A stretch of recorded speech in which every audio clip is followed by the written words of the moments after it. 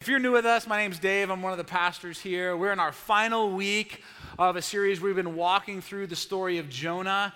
We're calling the series Overboard. It's a series where we've invited our elementary school age kids to be with us for the entire service. Kids, it's been great having you. And I want to do a quick review.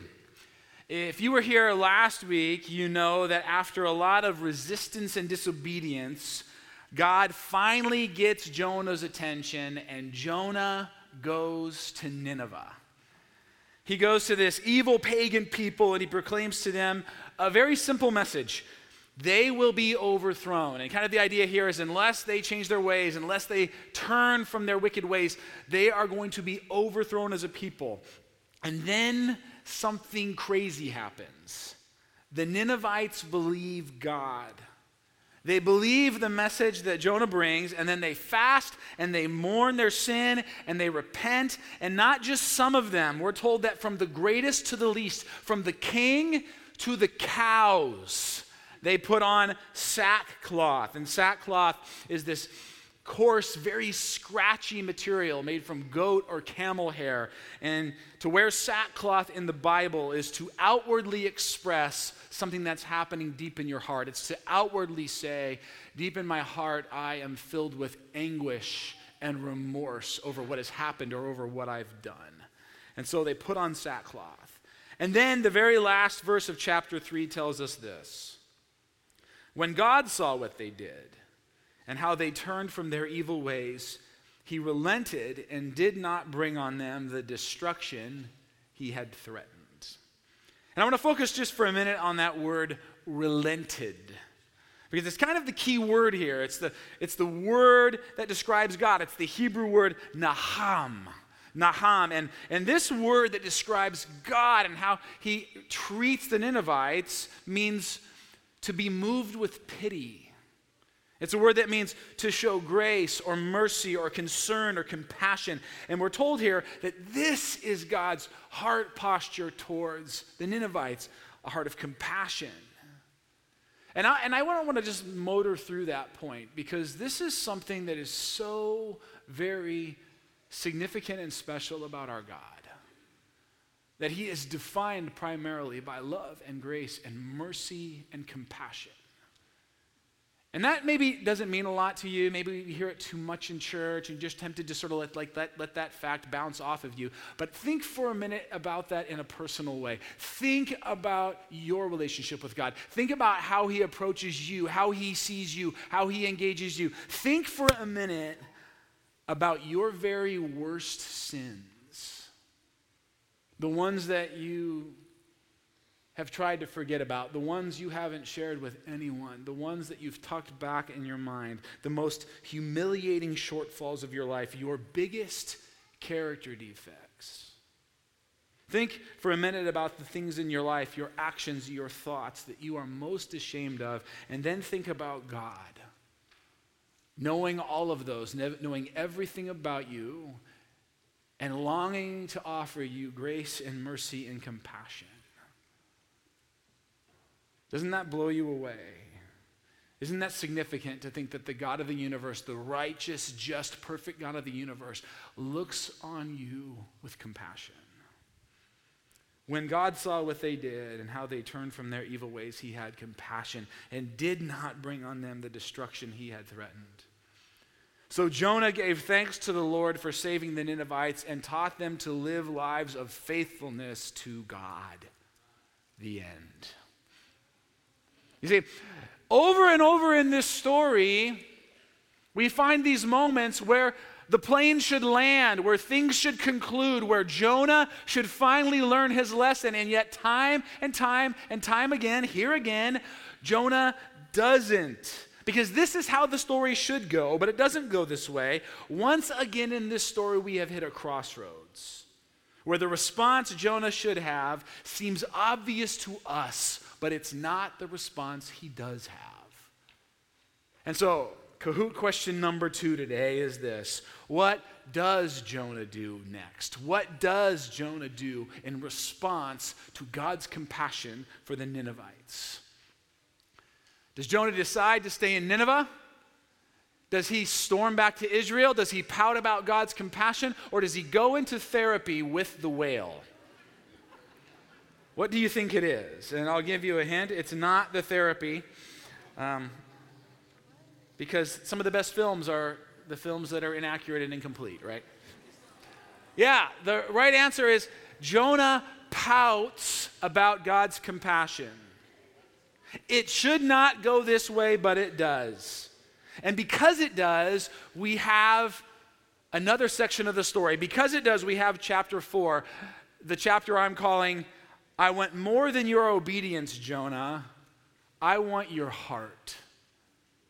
You see, part of the lesson of this story is that God longs for your obedience. He wants you to move from disobedience to obedience, but he wants more than just your obedience. He wants and longs for your heart. He doesn't want you to just stubbornly or reluctantly do what he says, but to be changed and transformed from the inside out. That's what God is longing for Jonah here. You see, at the beginning of this book, the beginning of this story, we're tempted to think, God's big problem is, what am I going to do about Nineveh?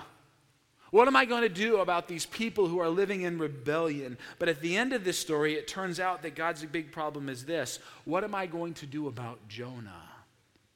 What am I going to do about this person who claims to on the outside be devoted to me, but has a smug, superior, snobby, self-righteous heart on the inside? You see, that's God's big problem. That's the big transformation that needs to happen in this story. Jonah's heart. Jonah chapter 4, verse 1. But to Jonah, this seemed very wrong. Again, all this compassion for Nineveh. This seemed very wrong, and he became angry. One translation of this verse reads, but all this compassion was grievous to Jonah, a great evil, and he was very angry. And I like that translation because it highlights the fact that in this verse we have once again that word we've seen throughout, the word gadol, the word for great, right? It's the word that's been used throughout this story to show us time and time again that God and Jonah are not on the same page. You see, what is a great good to God, Nineveh's repentance, grace for the Ninevites, is a great evil for Jonah.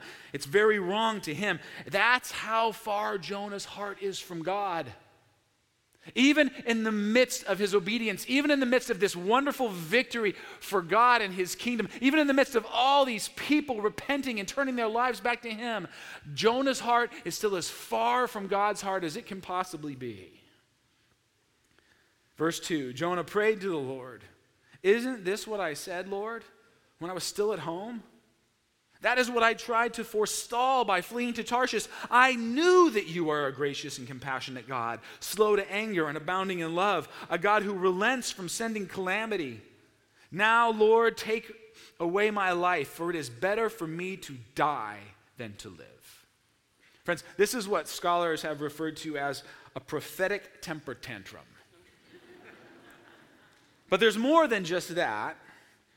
Jonah says something in this passage that's very specific. It's something that the Israelite readers of his day would have picked up on instantly. They would have noticed this thing that Jonah says. He says, "I knew that you are a gracious and compassionate God, slow to anger and abounding in love." Those were very specifically chosen words. And what Jonah's doing here is he's quoting one of the most famous confessions about God's identity in the entire Old Testament, which leads me to Kahoot question number 3. Who does God first say these words to in the Bible? Gracious and compassionate God, slow to anger and abounding in love. Who does God first say these words to in the Bible? Abraham, Moses, Sarah, or Jacob? Log in your answer. Who does God first say these words to in the Bible? Survey says, I told you the answers were harder today. The right answer is Moses. Moses. This little phrase, this statement is actually from the book of Exodus. And you'll remember the scene. It's when Moses is on top of Mount Sinai and he's receiving the 10 Commandments from the Lord. And then before he leaves, after he gets the 10 Commandments from God, Moses says, God, before I leave, will you show me your glory? And then it says this in Exodus chapter 34, one of the most holy texts in Israel.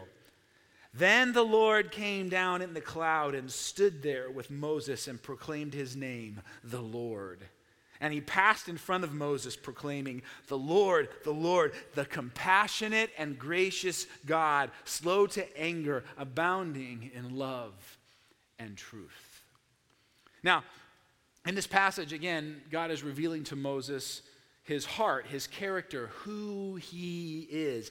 And what's being communicated is that there are two very distinct sides of God's character. There's two sides to God's heart. There's love and forgiveness and compassion. There's that side of who God is. And then there's also truth and righteousness and justice. And there's that side of God. And these two sides in God live together in perfect harmony.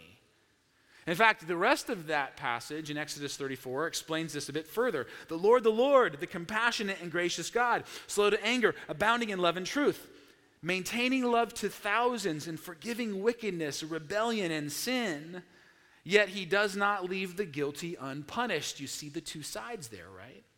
And so, again, this text was sacred to Israel. Any devout Jew would know these words because they would have memorized them from a very young age. They would have recited them in the synagogue or at the temple over and over and over again. And so when the Jews read this story, when they're reading the story of Jonah, they would realize something. They would realize that Jonah has intentionally left something out of this statement.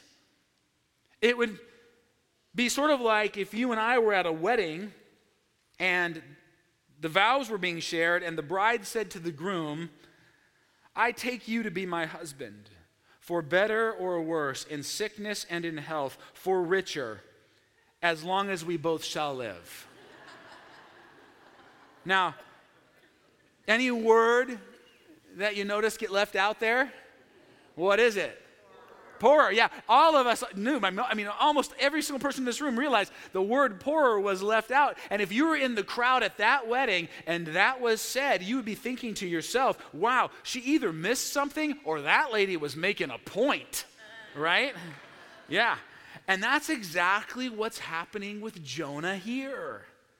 Listen, I knew that you are a gracious and compassionate God, slow to anger and abounding in love.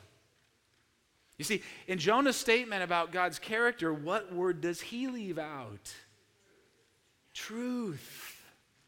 You see, what Jonah is saying here in the midst of his rebellion, in the midst of his little pouty pants temper tantrum is this. What about truth, God? What about justice? What about these Ninevites getting what's coming to them? Don't you know what they have done to my people? Don't you know the horrible, awful, wretched things they have done? And now you're going to just forgive them for free? No punishment, no consequences, no wrath? Are you kidding? That's the statement that Jonah's making here in kind of a passive-aggressive way. One author I read a while back said this. You can tell you have made God in your image when it turns out he hates all the same people that you do. Now let that sit on you for just a minute. Let that settle down into your mind and heart for just a moment. You can tell you have made God in your image when it turns out he hates all the same people you do. That's what's happening with Jonah here. God, I hate these people. I don't want grace and compassion for them. Why would you? But the Lord replied, is it right for you to be angry?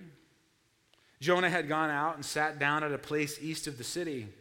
There he made himself a shelter, sat in its shade, and waited to see what would happen to the city. You see, Jonah's still waiting. He's still waiting to see something. He's waiting to see what? If God will ultimately take vengeance, if he will blast them.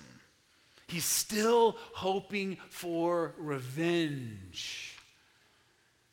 And we know his heart is not where God wants it to be because the author tells us that Jonah goes where?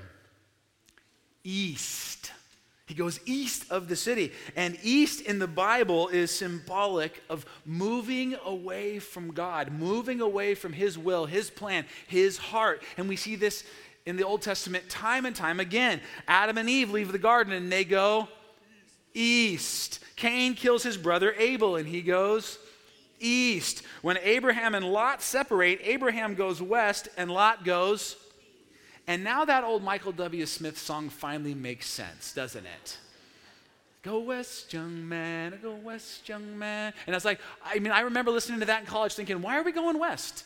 Like, what's so great about west? But now it all makes sense. Thank you, Michael W., for exegeting the scriptures.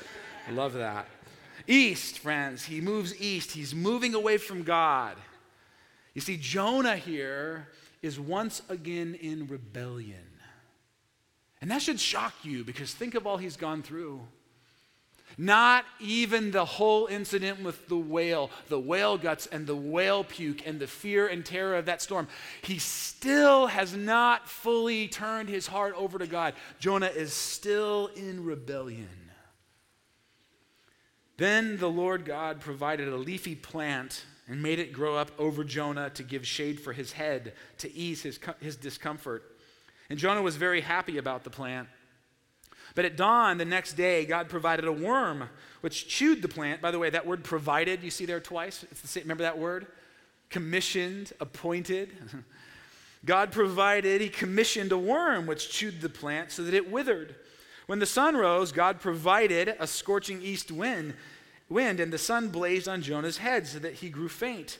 He wanted to die and said, "It would be better for me to die than to live." But God said to Jonah, "Is it right for you to be angry about the plant?" "It is," he said, "and I'm so angry I wish I were dead." But the Lord said, "You have been concerned about this plant, though you did not tend it or make it grow. It sprang up overnight and died overnight. And should I not have concern for the great city of Nineveh, in which there are more than 120,000 people who cannot tell their right hand from their left, and also many animals?" Now, that last little phrase is just in there for us Portland people, right? Because, see, God, he even loves and cares about the animals. And that's a whole nother sermon, but it's in the Bible a bunch of times, actually. Another sermon for later. Okay, but here's the deal. We have this story of Jonah, and then there's this sort of weird story about a plant and a worm at the end. And the question is, what is this little story at the end of the story all about?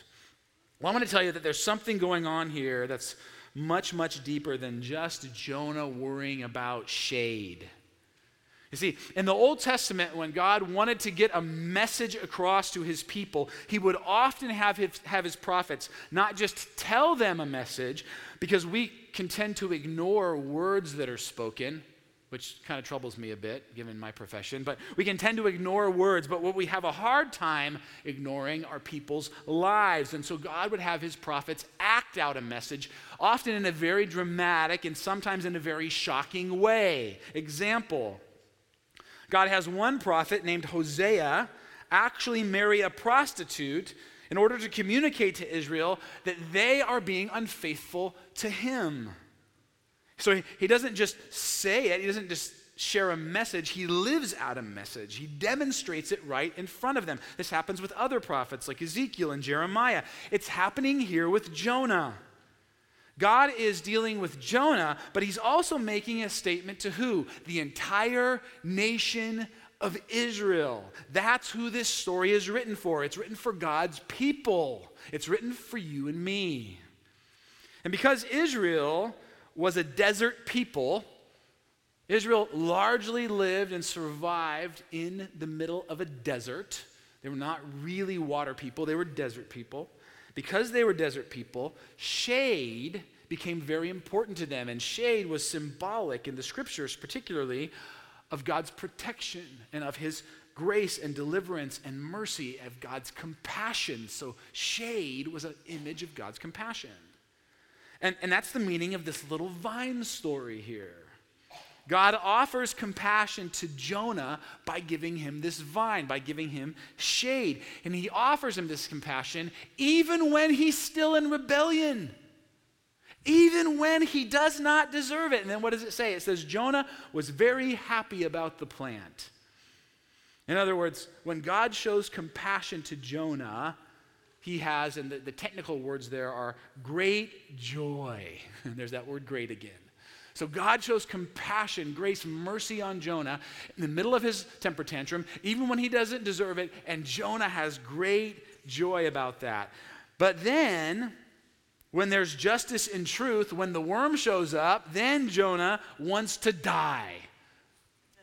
So God is saying this to Jonah. He's saying, Jonah, you're so concerned about your little shade. You're so concerned about Israel. You're concerned about your people. You like grace and compassion when it's offered to you. You like God's mercy when it's offered to you, even when you don't deserve it. But Nineveh, they should get truth and justice. Do you see the disparity here? And the question God is asking Jonah yet again is this: don't you get it, Jonah? Don't you understand? Don't you want to have God's heart for people in this world? And God's really challenging Jonah here again. He's challenging him to not just change his behavior, but to change his heart. Kahoot question number 4, the final Kahoot question of the series. How does Jonah respond to this final challenge from God? How does Jonah respond to this final challenge from God? Does he argue with God? Does he throw another temper tantrum? We don't know how he responds. He finally learns his lesson. Log in your answer. How does Jonah respond to this final challenge from the Lord? Survey says, you're right if you answered in blue, we don't know.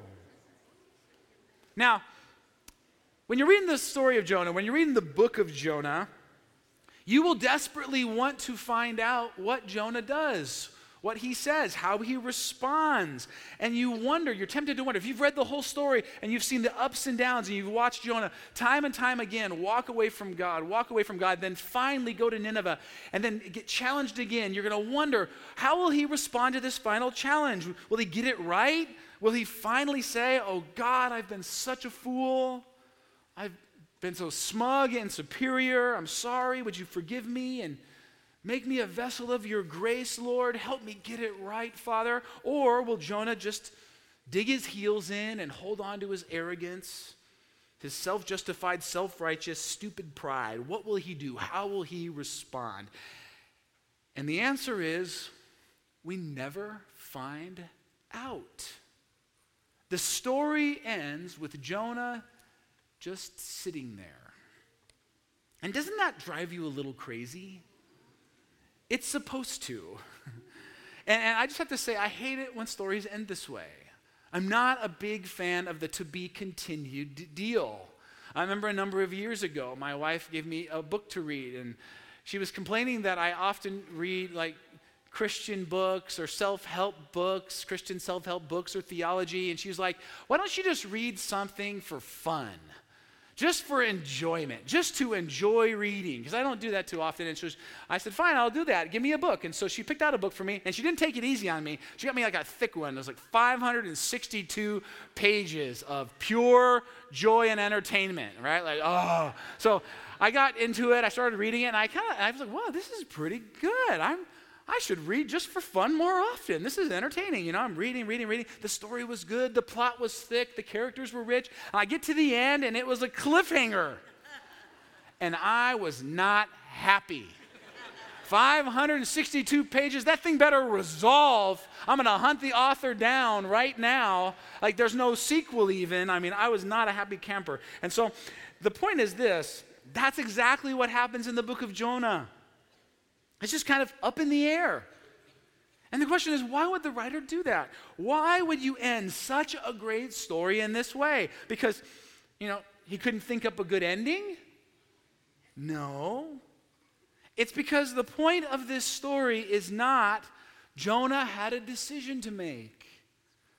The point of this story is you have a decision to make. I have a decision to make.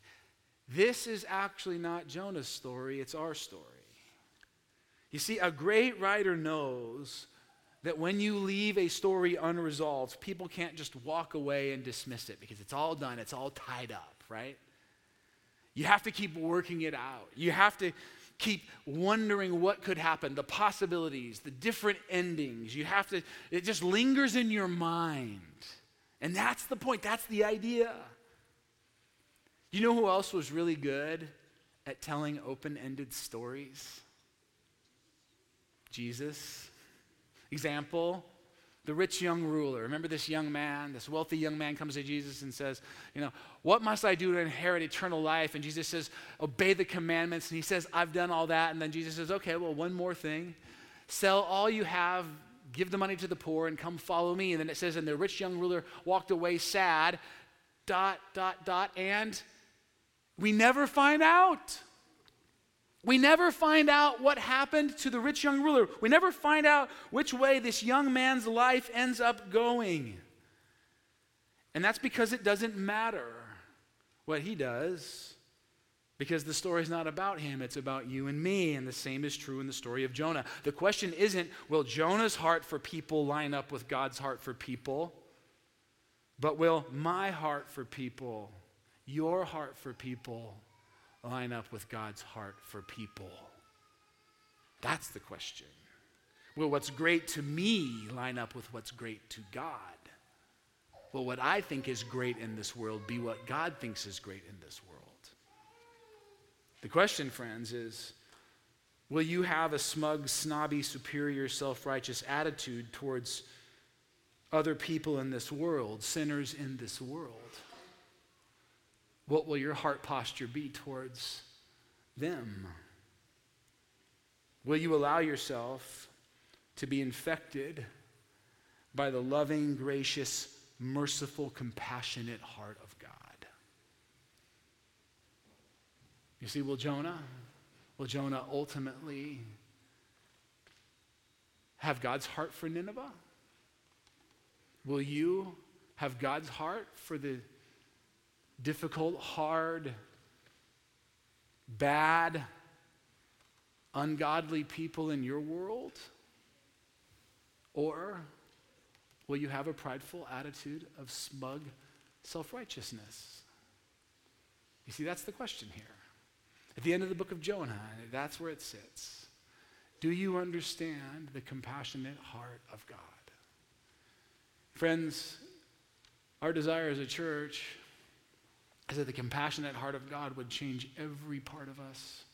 That it would work its way deep, deep, deep into our minds and hearts and souls, that we would understand fully that God has showed tremendous compassion to us, so much that we cannot help but be people who show tremendous love and compassion in this world. And that's why every week we gather around these tables to share this meal where we remember that God loves us so much, that he has so much compassion for us, that he sent his son, his very own son, to die on a cross and shed his blood that we might be forgiven, that our sins might be wiped clean, that we might be, as the Bible says, white as snow and rejoined in relationship with God, our Heavenly Father. That's the compassion our God has had for us. And that compassion must not just be a theological truth. It must be something that works its way down into our souls and changes us from the inside out.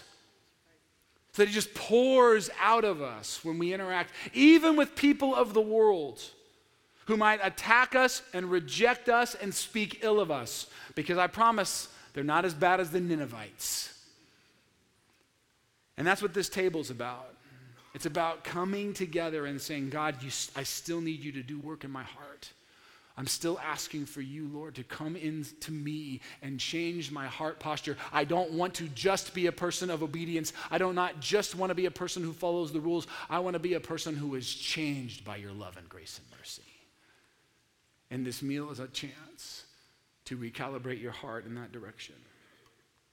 And so in just a minute, the worship team's going to come and the tables are going to open, and I'm going to invite you to come to the table. But before we do that, I just want to ask that everyone in here just close your eyes for just a minute just take a posture of thoughtful reflection before the Lord and ask the Holy Spirit to speak to you. Because maybe through this message today or even through this series, God is bringing to mind some people or a person that he wants you to offer his compassion to. Maybe there's a person that you've been at odds with. Maybe it's a person that on the surface you're fine with, but deep down there's something you're carrying, and God is asking you to show compassion. And I do not know exactly what showing compassion is. I will leave you to work that out with the Holy Spirit, to just ask God to say, God, what's the appropriate action step of compassion you want me to offer? But maybe there's someone, and your heart needs to be changed a little bit, and you need to invite Jesus in to do some work. Or maybe this morning, you're here, and you're actually the person who needs compassion. You're a person who's never experienced the compassion and love of the Heavenly Father. You're a person who has been running from God. You were close at one point, and now you've run away. Or maybe you've never even known him. You've never stepped into his love and grace. You've never accepted the compassion of God offered to you in Jesus. And friends, I want to tell you this morning, God is still pursuing you. He is still chasing you. He longs to lavish you with his amazing love. And if the Holy Spirit is tugging on your heart right now, and you know that you've been chasing a lot of things in this world and they've all come up empty, and finally God is saying, I am the thing you have longed for. I am the thing you have needed. I am the thing that will fill you and make you complete. Do not ignore that. Do not ignore that call from the Holy Spirit, because the gospel is free and it is good news and it is joy and peace and hope and life like you can't imagine. Maybe this morning you need to just pray to receive Jesus as Lord and Savior. And if God is asking you to do that, if you're feeling a nudge that way, let me just encourage you, do not resist. Do not resist the Holy Spirit. Lean into all that God has for you and what he wants to do in your life, because he has been chasing you and his Spirit is pursuing you right now.